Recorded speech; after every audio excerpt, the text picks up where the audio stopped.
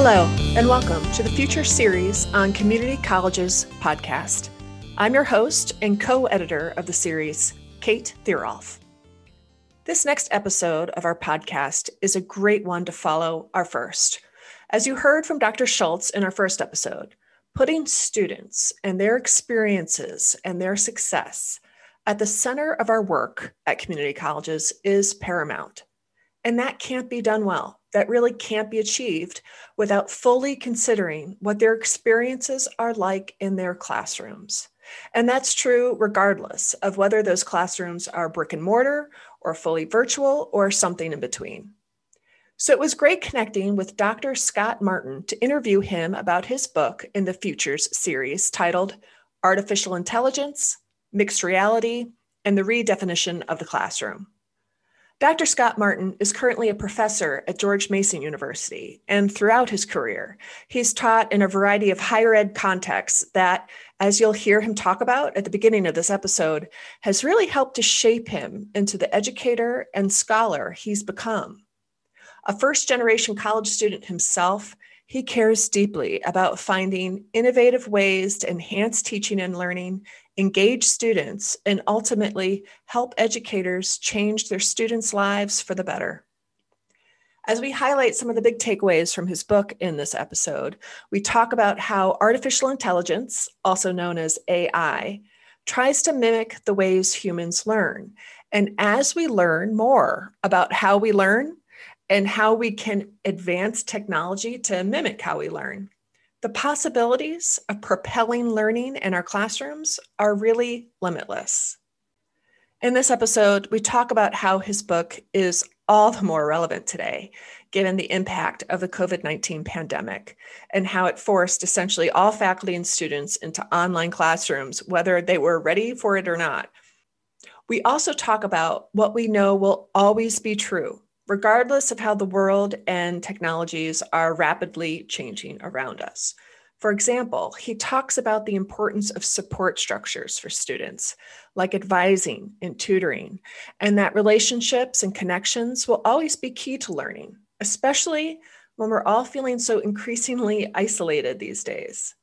A takeaway from his book and this episode is that we're in a really exciting time right now in education because some emerging AI and mixed reality technologies have the potential to bridge challenges we're facing and heighten opportunities for teachers and learners across the board.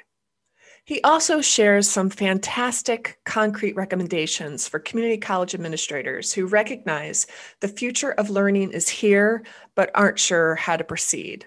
Listen on how, as a sector, we can be more proactive rather than reactive during these turbulent times. So I think you'll enjoy this episode featuring Dr. Martin as much as I enjoyed interviewing him. Would love to hear your thoughts and reactions as always. Email me at futuresseriescc@gmail.com. Thanks and enjoy. Dr. Scott Martin, welcome to the Futures series on Community Colleges podcast. I'm so thrilled to have you in one of our very first episodes to talk about your book titled Artificial Intelligence, Mixed Reality, and the Redefinition of the Classroom. But before we get to your book, I'd love to start with letting our readers and now our listeners get to know you a little bit. Can you share a little bit about yourself and your background and expertise? Well, before I answer that question, I want to thank you, Kate, for a fantastic, wonderful job editing my broken prose as I sent it to you last year. And it's my pleasure to be here as well. So thank you for the invitation. You bet. Thank you. I'll start current. I'm currently a professor at George Mason University in Fairfax, Virginia, and I teach a plethora of various courses, from soft skill courses to computer science courses. Prior to that, I've taught at several universities, going backwards in time. University of Maryland for a while, where I received my doctorate. Hopkins, bachelor's and master's, and my first gig was at roughly, if I recall correctly, 89, 90 was at Alabama State University, HBCU, at a time where there was recognized budgetary discrimination in the state of Alabama. So it was a very, very challenging challenging experience, but very enlightening as well. Mm-hmm. At the same time, I received permission from my dean to also teach part-time at Troy State University. At that time, it was on an Air Force base in Montgomery, Alabama. And what I found fascinating between the two groups of students that I was teaching is that both had very similar parallels in not really having an academic mentor or scholar, needing kind of the same kind of support systems and mentoring, which they never really had. And aside from the age differences, obviously freshmen, sophomore are going to be younger than students in the Air Force. But overall, there was a lot of the similar support structures that both groups of students were missing. And then on reflecting my own background, I'm the first to graduate college in a family of 6 siblings. And both of my parents were in the military as well. And so I, again, noticing a pattern here that I actually didn't have as well, kind of an academic mentor or a model, if you will, to follow. So anyway, that's kind of my background and interest in writing this book. And it really has inspired almost all the research in machine learning, AI, and teaching and learning for the last decade or so of my activities. That's a perfect setup. One thing you talk about in the book is that you consider yourself a learning engineer, which might be a good way to sort of talk about, again, for those of our readers, listeners who might just need a refresher on what artificial intelligence, machine learning, the concepts that you tackle in your book, just a little bit about what are they and why are they important? So that's a big question, and I could sit here for hours to answer that one. But basically, artificial intelligence models is software programs that kind of imitate biological intelligence, as if we really understood that, right? So what we do is we try to examine biological intelligence, examining neural activity in human mammal brains, and then we try to duplicate or mimic those interactions of neurons artificially. Now, it can't have wet neurons in a computer because that would cause a short, but we build a software structure that kind of imitates how they interact and connect and transfer information, and how they store information and how they change. And so that's really what there's a lot of different types of frameworks. There's different types of models. There's mathematical models. There's probability models. There's lots of different types of examples of intelligence that we use, but overall, the importance is breakthroughs, and it's been challenging for the last 2,000 years to understand how we learn as humans, from Greek philosophers to today, bioscientists and neurosurgeons.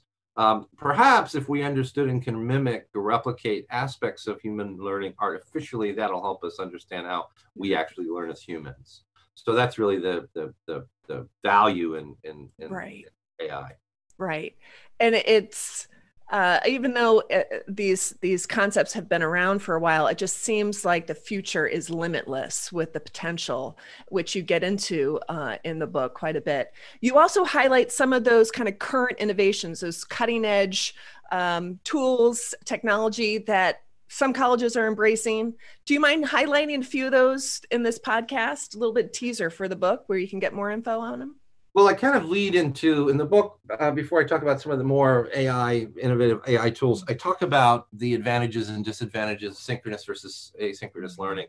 I think that's relevant today because of COVID, in my own experiences. So back in March, all of us had, a week or two and sometimes 3 to all of a sudden jump online and then teach our courses for the most part synchronously, right? Pretty much streaming and communicating now. What I learned in the courses that I was in the middle of in March this past spring was that they were designed for on-site lecture-based courses. And so they became online students, right? Distance learning students, no fault of their own. But what I did find out is the course wasn't designed as an online course either. So what I did find out is that a few weeks would go by synchronously, and I'd realize they started out well. And then a lot of them would start dropping off. Their assignments were late. And so I would call a live meeting. And I called a live meeting, and then everybody would get back on track and they would attend the live meeting. Yes, yes, yes, yes. And then a couple of weeks would go by and I said, I'm starting to see a lot of kids fall apart again. And I call them kids, obviously, but the young adults. And so I'd call another live meeting. And that's kind of the way we structured the spring semester. So I was on Zoom or Microsoft meetings. All of us have been using all of these tools, WebEx, whatever it is, a lot in the spring. But overall, the survey results were pretty good. But I suspect that without those live interaction, it wasn't going to happen. And part of that is expectations, but also learners are influenced by teachers' style and personality, and even nonverbal cues and gestures, eye contact, body language, facial expressions, tone, positive tones have a affect learner, concentration and performance and focus. So I think that's what these students needed, these learners needed after a couple of weeks, because it wasn't they were isolated just from education, they were isolated from everyone, their parents, their family, their friends, their peers.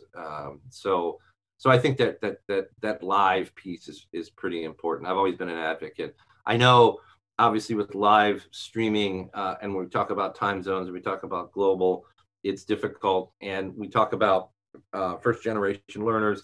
A lot of them are working, and it's the beauty of asynchronous is that you can take the course anytime you want, the flexibility, but you miss that the bridging of transactional distances that occurs when you have that streaming piece.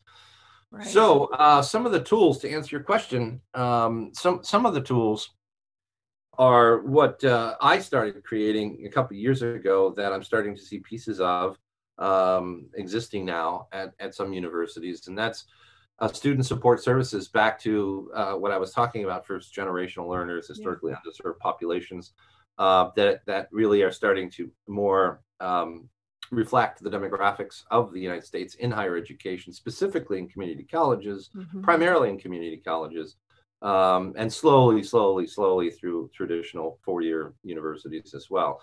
But is that there's not support structures, and certainly there wasn't. I mean, any article you pick up on the spring, this semester and the spring semester, was it successful? And there's no research that I've seen that said that this switch to online was successful for almost anyone, faculty and or learners.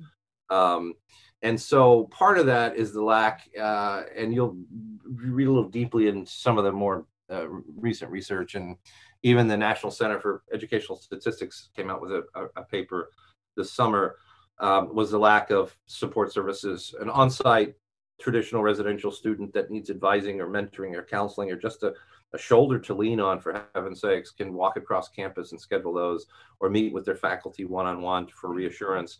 You don't have that online, and no one had that online. We don't now. We probably won't this coming up spring. And so I wanted to try to solve that problem by creating AI-driven counselors and advisors, and even mentors. And so you're starting to see pieces of that being integrated into current LMS platforms, but even more specifically into video streaming applications like Zoom. So that was a long answer, but. No, it's excellent. I mean, you talk about the DALI, the DALI, right? The Deep Academic Learning Intelligence. And some of the examples are just phenomenal. So have you seen colleges start to embrace this, recognizing that certainly it's helpful for the times of crisis that we're in, but looking ahead, how valuable it would be to have some of these smart applications be able to target and support students who need it, that we wouldn't otherwise know that they need that support? I would say I'm aware of more community colleges and a few traditional four-year universities planning on adopting such support systems rather than actually implementing them. I am aware, and I talked a little bit about this at the Georgia Tech, actually. I have a colleague there with a huge team of researchers that have adopted some of DALI's functionality and parsing a lot of the a lot of the chat and forum discussions that students have to try to extract patterns and then make recommendations to help learners overcome some of the challenges that they're having in isolation and online. So that's what I see now, or I did see in the spring and occurring now this fall, and it being expanded and imitated, if you will, at other universities. Right. The other thing you talk about, and I know this is a technology that existed and I can see expand, whether you call it Scrib, I think, or whatever the new... It was Scribe, actually. Scribe, sorry, yes. And how there's tools out there to support peer-to-peer learning that can be hard to replicate in an online environment, but having something like a Scribe can really bring to life some of the peer learning that you could have in an online or in-person classroom. Can you talk a little bit about that? Yeah. So the value really in that platform was the inventions and algorithms under the hood. And one of the initial ones that facilitated social learning and peer-to-peer learning would examine 3 pieces of every student, whether so it'd be traditional information, it would be interests, hobbies, what we call commonalities, and then thirdly would be academic standing. And then the algorithms would break group of students. It doesn't matter how large, let's say a class of 100 students. And what it would do is examine their academic standings, and it would group or cluster, if you will, high, mid, and low achievers in the same classroom or learning group, and then wall it off from the next group and the next group in 30 or fewer students. And this research that we found at George Mason that I ran is that if there was strong commonalities, meaning they both like the same soccer team or the same style of music or the same performers, if you will, it would bridge that. It would bridge a relationship. What you would find is that it would inspire the high achievers to help the mid and the low, and then everyone would academically improve. And that was really eye-opening. And there's some research out there that substantiates, what we discovered as well. It wasn't a peer-reviewed study per se, but nothing like what we discovered in our research. So I think that's it's eye-opening. It is. It didn't have anything to do with likenesses other than commonalities. Right. Social stuff that had nothing to do with the classroom, that brought the students, that inspired the students to work together. Right. I gotta say, originally I was inspired to create those algorithms from games, because in multiplayer games that my kids played and I played, and I teach in a computer game design program, you would see groups of players, no idea who they were, coming together for a common purpose, and that's because they loved the game that they just logged into. And then there was a matching application, very slightly, actually quite different than what I invented. It wasn't as complex, but it would match up a group of 4 to 6 to 8 to work together to solve a quest, or to challenge, succeed in a particular challenge, or destroy a boss monster or whatever and to work together. And it would force that collaboration a little bit. And then through live discussions and chat and voice to text, amongst themselves, they would share more information, right? The penetration, the more that you learn, the more you trust the person, the more you share a little bit more. So again, all in with the same goal of winning the game. So that was the inspiration for that, and it worked on the, in the game space, and then it works a little bit in the social space, and certainly in academia, in teaching and learning. So anyway, that's I just love it, because I do see, regardless of the mode, but those peer-to-peer learning is just essential to student learning. And a tool like that, with those algorithms in place, can just bring learning to life, and maybe even make the group project fun, which we know too many of our students can't stand, but is so important in real life. So the fact that there are tools like that out there that you talk about and that you're an expert in, I just see the potential of that just limitless, like I had mentioned. Thanks. So let's talk about the future a little bit. Okay. What do you see in terms of the trends? What's coming down the pike that some of us don't see the way that your expertise can allow you to see? What are things we need to be preparing for now as community college leaders, community college faculty, those in the higher ed space? I would say that as AI-driven online tutors become more precise and accurate, and it takes time because all AI models, machine learning models, have to be trained, and you want them trained on individual data so they can become personalized. We're starting to see that a little bit at Georgia Tech over time. They're going to start offering courses on their own. So I'm not going to suggest, I am going to suggest. A lot of AI researchers believe anywhere from 20 to 200 years away will we ever see what's called artificial general intelligence. And what that is equal intelligence to us. Superintelligence is more intelligent than humans possibly could be, whereas AGI is equivalent. Well, there are some tests and research going on now on tutoring bots that are approaching AGI. Let's just say that.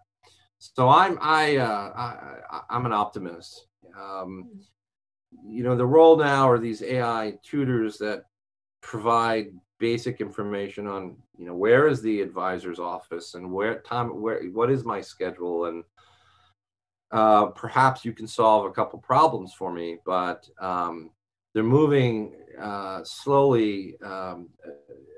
Models are becoming more and more mature, and with personalized training, starting to actually offer real domain information. So I see, and this is a good thing. I've just read the Wall Street Journal this morning. Probably not surprised, but there's a teacher shortage in community colleges and public schools right now. COVID really did a number. Early retirements, people left. And there's 9% shortage right now, and it's projected to be 12 to 15% in the next 2 years, which is incredibly damaging to a nation. So I think there's going to be in higher education. I think that the 4-year traditional state private university is probably going to be more fearful than the community colleges, but of adopting more intelligent, computer intelligent tutoring models. But I think that eventually they're going to see their value. It's not a parallel, but it's similar to I drive an electric car, and people thought I was nuts. Now almost all my colleagues are driving electric cars, and they can't believe that they ever drove an ICE car in the past.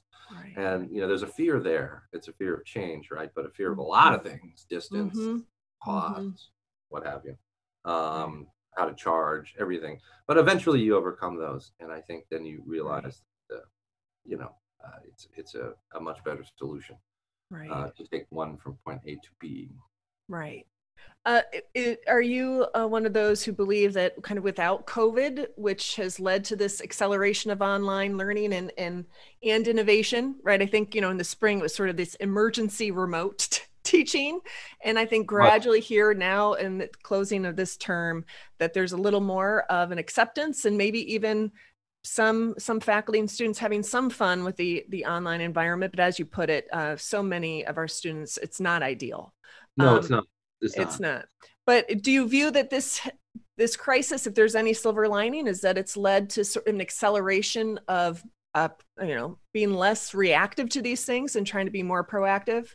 I do. I mean, there's opportunity in every disaster, right? And we've heard examples of that phrase from various folks in the public sphere. But no, there is a tremendous desire to adopt change, new tech, because everyone knows it's broken. What exists right now, platforms exist, are broken. The methodologies are broken for the most part. The only other issue that I'm hearing is the same one. Before it was, we didn't have the budget in order to adopt these things, plus we're fine now, versus we're not fine now, but now our budget is even worse, right? Right.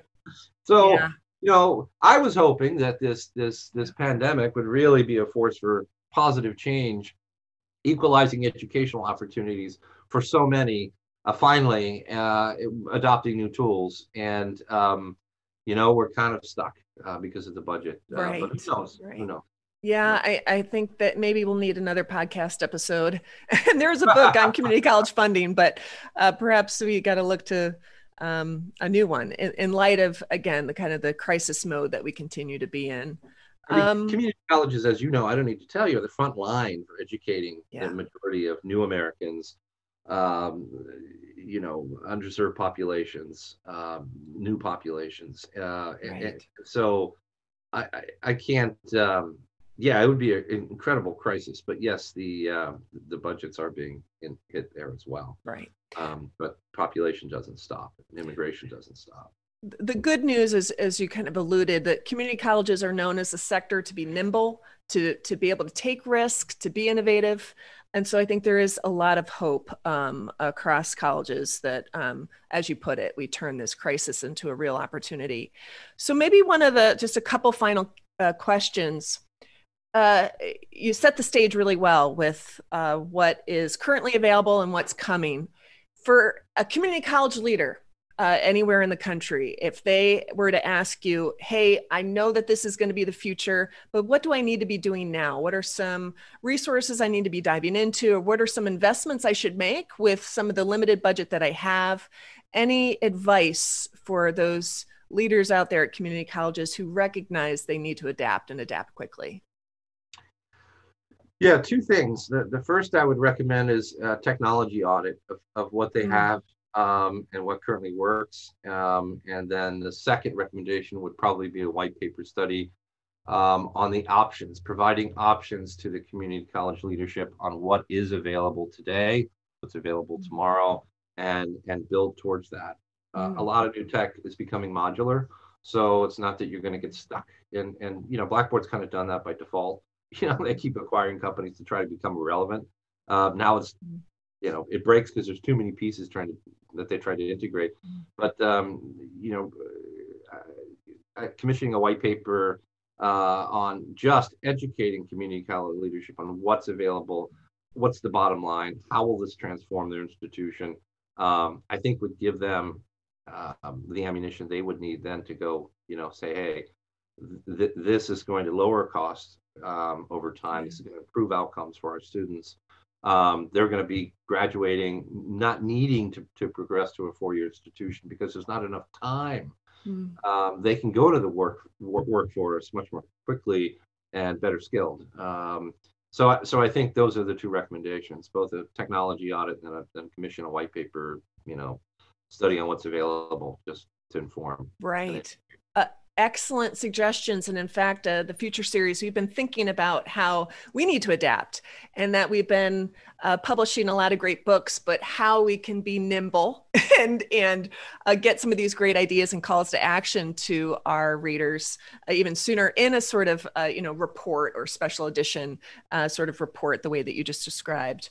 Kind of related to that, what do you read? Are there certain journals? Are there certain kind of e-newsletters that help to, again, sort of see the future that you're tapped into, that you can share with our readers and listeners?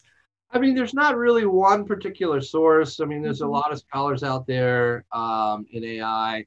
Most of the scholarly work in AI, believe it or not, is in Europe. It's not really in the States that much. What we have in the States, the breakthroughs in AI in the States are all commercial. I mean, it's all business oriented. It's commercial. It's coming out of Silicon Valley.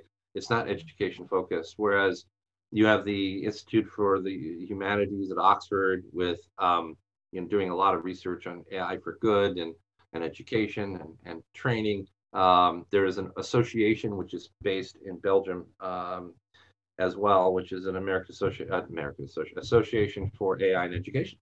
I mean, that's what it's called. Great. And it's an international. I'd say about a third are educators, U.S. educators. Yeah. 2/3 are European and Asian. They have some pretty neat stuff that they're working on as well, and they can get their hands pretty dirty with mathematical models, but at the same time policy is really big for them as well. Oh, that's great. Right. But I'm not sure who reads it other than a handful of Yeah. the folks that are members in the States. Right. So That's anyway, helpful. Thank you. Just Yep. and anything that would help us as community college leaders sort of see, like I mentioned, open our eyes to what's coming. It's actually called in Oxford, the Institute for the Future of Humanity. Mhm. It's pretty neat. Yeah, no, I have heard that one. That is a good one. So related to that, as you know, the Future series, we're always brainstorming new topics, book topics, or report topics, like you mentioned. So any other ones, whether related to this topic or not, that you would see as being really valuable to consider for future and inclusion of in the Future series? I think what traditionally higher education has struggled with, and I've been in it now over 30 years, is partnering with the private sector. I have a love-hate relationship with the private sector. But at the same time, they are there wanting to, hire our graduates, right? And so at the same time, we don't want them to interfere in our, historically anyway, our curriculum, right? Stay away. Just give us your money and go away, right? We have that wall. They know it and we know it. But I think there needs to be a bridge, certainly in community colleges, that needs to be built between community colleges and the private sector for more than just money. Money is going to definitely help, and they have more than they can spend, stealing all of our data. Sorry, I shouldn't have said that. But and then reselling it. But at the same time, it's in their best interest. And in many cases, if you read their mission or the mission of their foundations, or even their investment funds, it's exactly what we're talking about. It's supporting non-traditional first generation, historically underserved populations. It's exactly the mission of the charges of many community colleges. And there really needs to be, don't depend, I mean, the states, we're never going to get the funding we had from the states 20 years ago. It's just not going to happen. So there needs to be a study, a bridge, an institute that can connect these two forces for good. Right. So that's right. my one big recommendation. I love that idea, and it is something our national advisory panel has discussed a few times of the private public partnership of the future that will lead to win-wins across industries, and especially for communities, and especially communities that need a little extra support. I love that idea. I love it, and how you described it too. It's not just money, right? It's ways to partner in ways to make sure that our communities, our students are well served.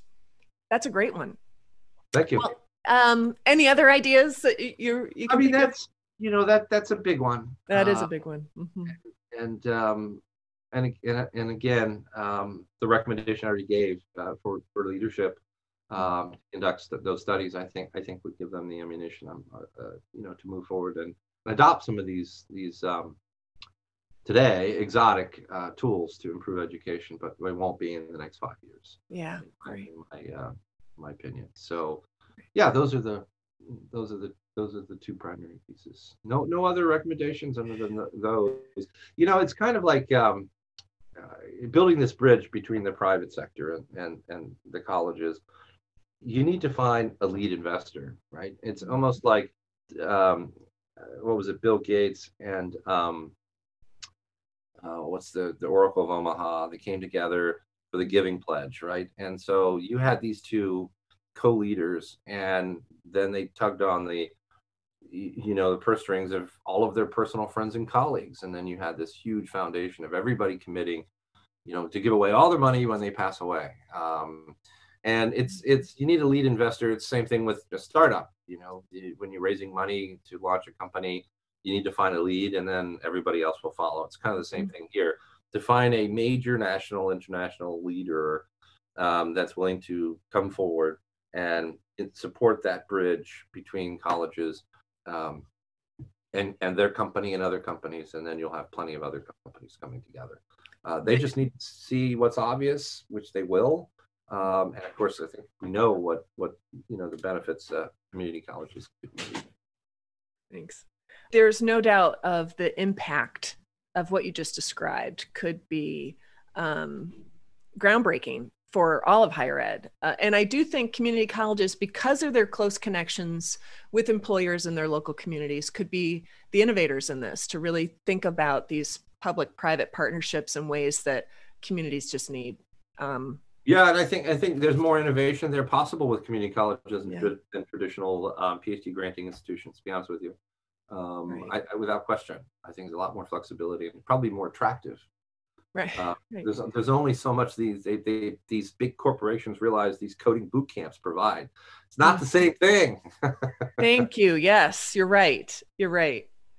Well, Dr. Martin, thank you. Thank you so much for your time today to talk about your book and share your insights with us here on the Future Series on Community College Podcast. Really appreciate it. Thank you for the opportunity to chat with you today. I really enjoyed the conversation.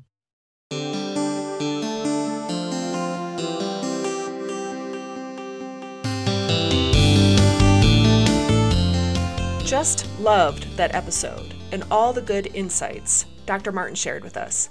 There's lots more to learn about and be inspired by in his book. You can get Artificial Intelligence, Mixed Reality, and the Redefinition of the Classroom just about anywhere books are sold.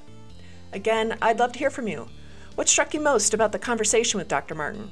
What questions do you have? Email me at futuresseriescc@gmail.com. That's futures, plural, futures, series, capital C, @gmail.com. Follow us on Twitter at the handle FuturesSeriesCC. Thanks again to community college student Jean-Luc Ganon for creating and producing our theme music. Be on the lookout for more episodes soon. I'm Kate Thiroff, your host and co-editor of the Future Series. See you next time.